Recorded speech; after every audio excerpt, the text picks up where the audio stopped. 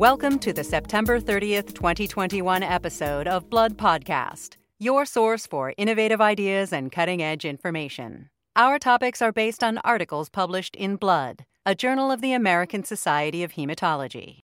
Today, we will review a study that demonstrates the efficacy of a synthetic inhibitor termed PG6 that blocks P-selectin signaling and reduces thrombus formation in a preclinical model of non-occlusive venous thrombosis. Learn more about how biallelic and single BZIP CEBPA mutations have an equally favorable prognostic impact in acute myeloid leukemia, and examine the effects of modifying the pathophysiology of sickle cell anemia with therapeutic agents that increase oxygen affinity.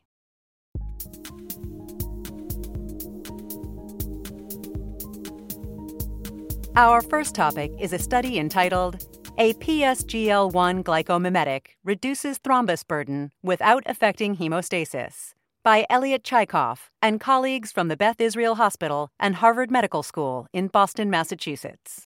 Venous thromboembolism, or VTE, affects as many as 1 million people in the United States every year, with a significant impact on both morbidity and mortality.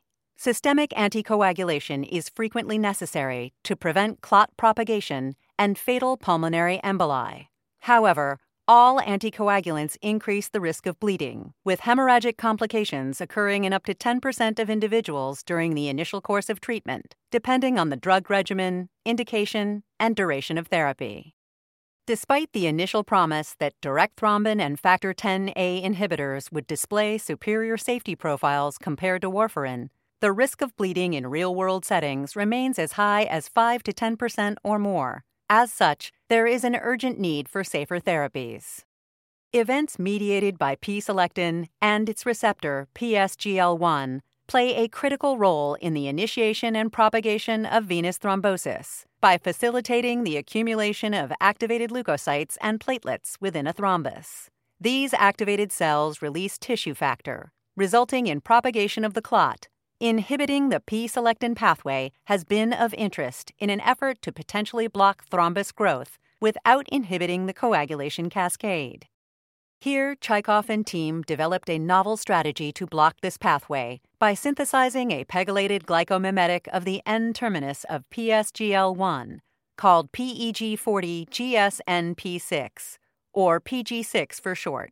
PG6 was shown to inhibit leukocyte P-selectin binding in a dose-dependent manner, and to inhibit platelet leukocyte aggregation in vitro and in vivo. Finally, they evaluated drug efficacy in a preclinical mouse model in which non-occlusive venous thrombosis was induced by electrolytic injury of the inferior vena cava. Flow cytometry was used to quantify binding inhibition of P-selectin Fc chimeras to human and mouse leukocytes. Results of the study demonstrate that administration of PG6 reduces thrombus formation in this model, associated with commensurate reduction in leukocyte accumulation in the thrombus, and without impairing hemostasis.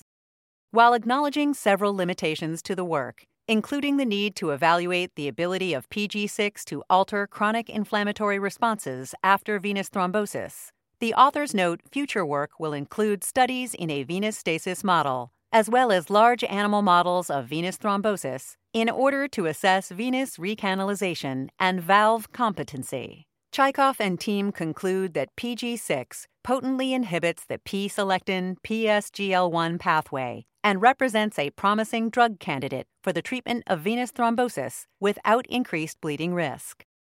In an accompanying commentary on the study, Peter Gross from McMaster University in Ontario, Canada, notes PG6 offers an approach to inhibiting the P-selectin PSGL1 axis with high affinity, which would be easier to manufacture and less immunogenic than monoclonal antibodies.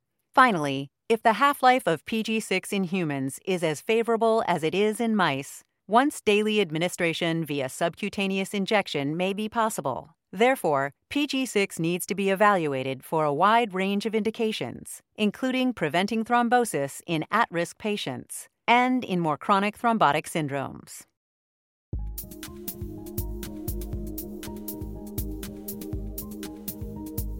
Our next study is titled CEBPA BZIP mutations are associated with favorable prognosis in de novo AML, a report from the Children's Oncology Group by Catherine Tarlock at Fred Hutchinson Cancer Research Center in Seattle, Washington, and colleagues.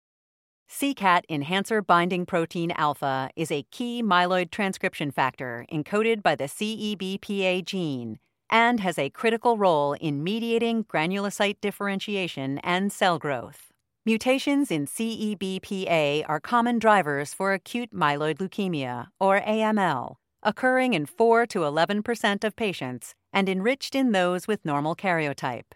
2 mutational clusters exist and frequently occur together, typically on separate alleles. One mutational cluster occurs at the N-terminus and involves 2 transcription activation domains, or TADs, where frameshift mutations lead to a truncated translational product due to use of an alternative start codon. The other mutational cluster occurs at the C-terminus and involves the basic leucine zipper region and often involves in-frame insertions or deletions that disrupt the dimerization and DNA binding function of the protein. Cooperation of the BZIP and TAD mutations is considered a potent leukemogenic event in AML. Interestingly, the biallelic acquisition of these mutations has been associated with a favorable prognosis compared to AML patients with wild-type CEBPA or patients with single mutations in CEBPA. Current World Health Organization AML classification considers a biallelic CEBPA mutation a distinct entity. Here, the study team looked more closely at patients with mutations in the BZIP domain in terms of impact on prognosis, comparing them to patients with wild-type CEBPA or double mutant patients. CEBPA BZIP mutation status was determined in 2,958 AML patients enrolled on 4 different Children's Oncology Group clinical trials.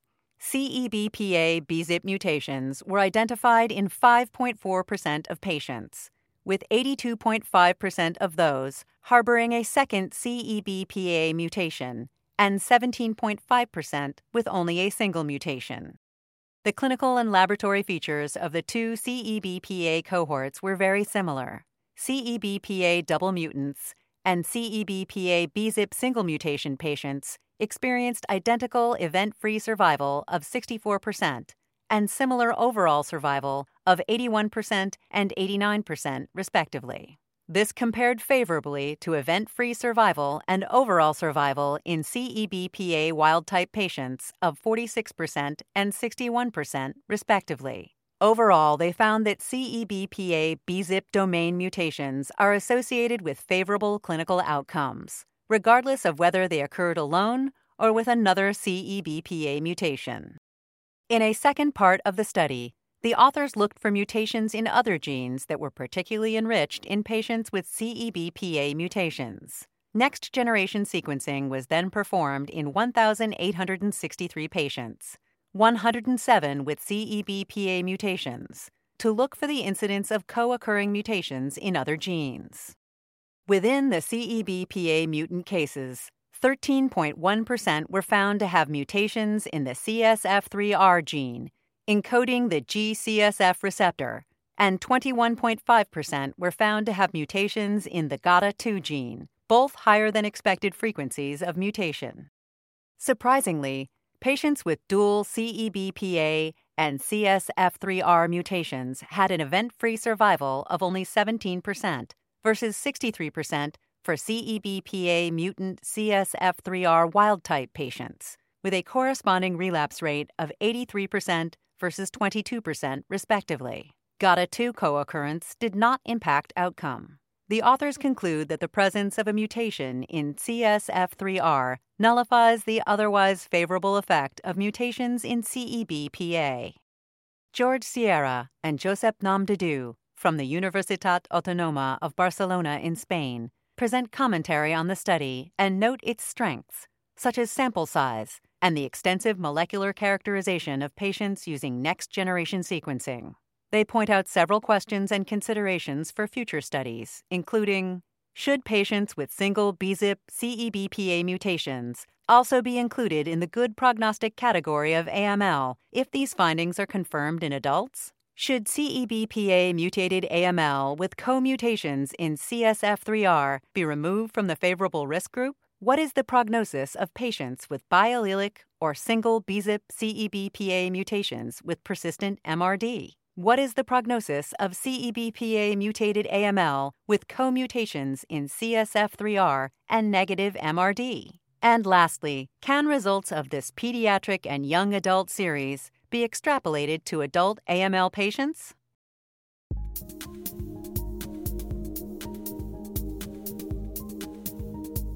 Our final topic today is treatment of sickle cell disease by increasing oxygen affinity of hemoglobin, by Eric Henry at the National Institutes of Health in Bethesda, Maryland, and colleagues.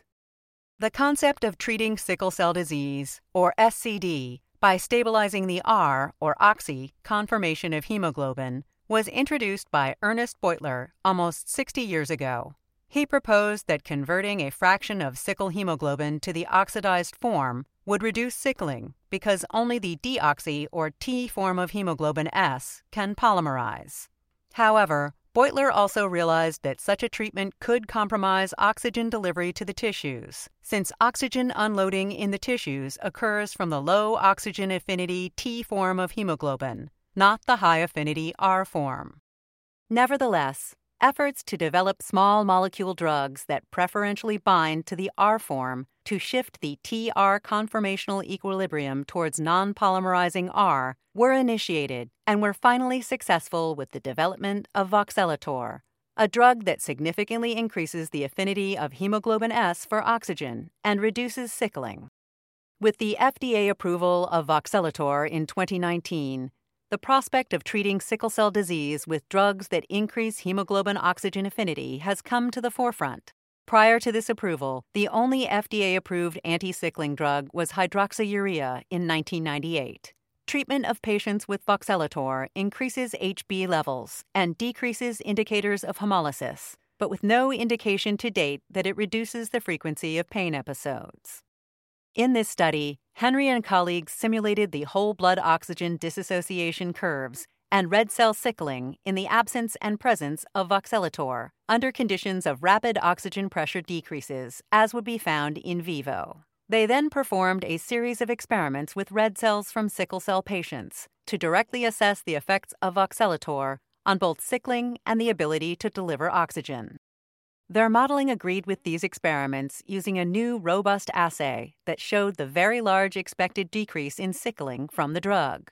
However, the modeling indicated that the increase in oxygen delivery from reduced sickling was largely offset by the increase in oxygen affinity, so that oxygen was not unloaded in the low oxygen environment of tissue. The net result was that the drug increased overall oxygen delivery only at the very lowest oxygen pressures. Reduction of sickling did, however, mitigate against red cell damage, which explained the increase in hemoglobin and the observed decrease in hemolysis. In addition, the study significantly increased understanding of oxygen dissociation in sickle red cells. First, oxygen transport in sickle cell disease depends importantly on the kinetics of HbS polymerization as red cells rapidly pass through the tissues. And also, although mathematical modeling largely agreed with experimental data, there was significant patient-to-patient variation, which is not yet explained. Finally, the authors used their model to compare voxelotor to two other strategies to reduce sickling, specifically increasing hemoglobin F and decreasing red cell size.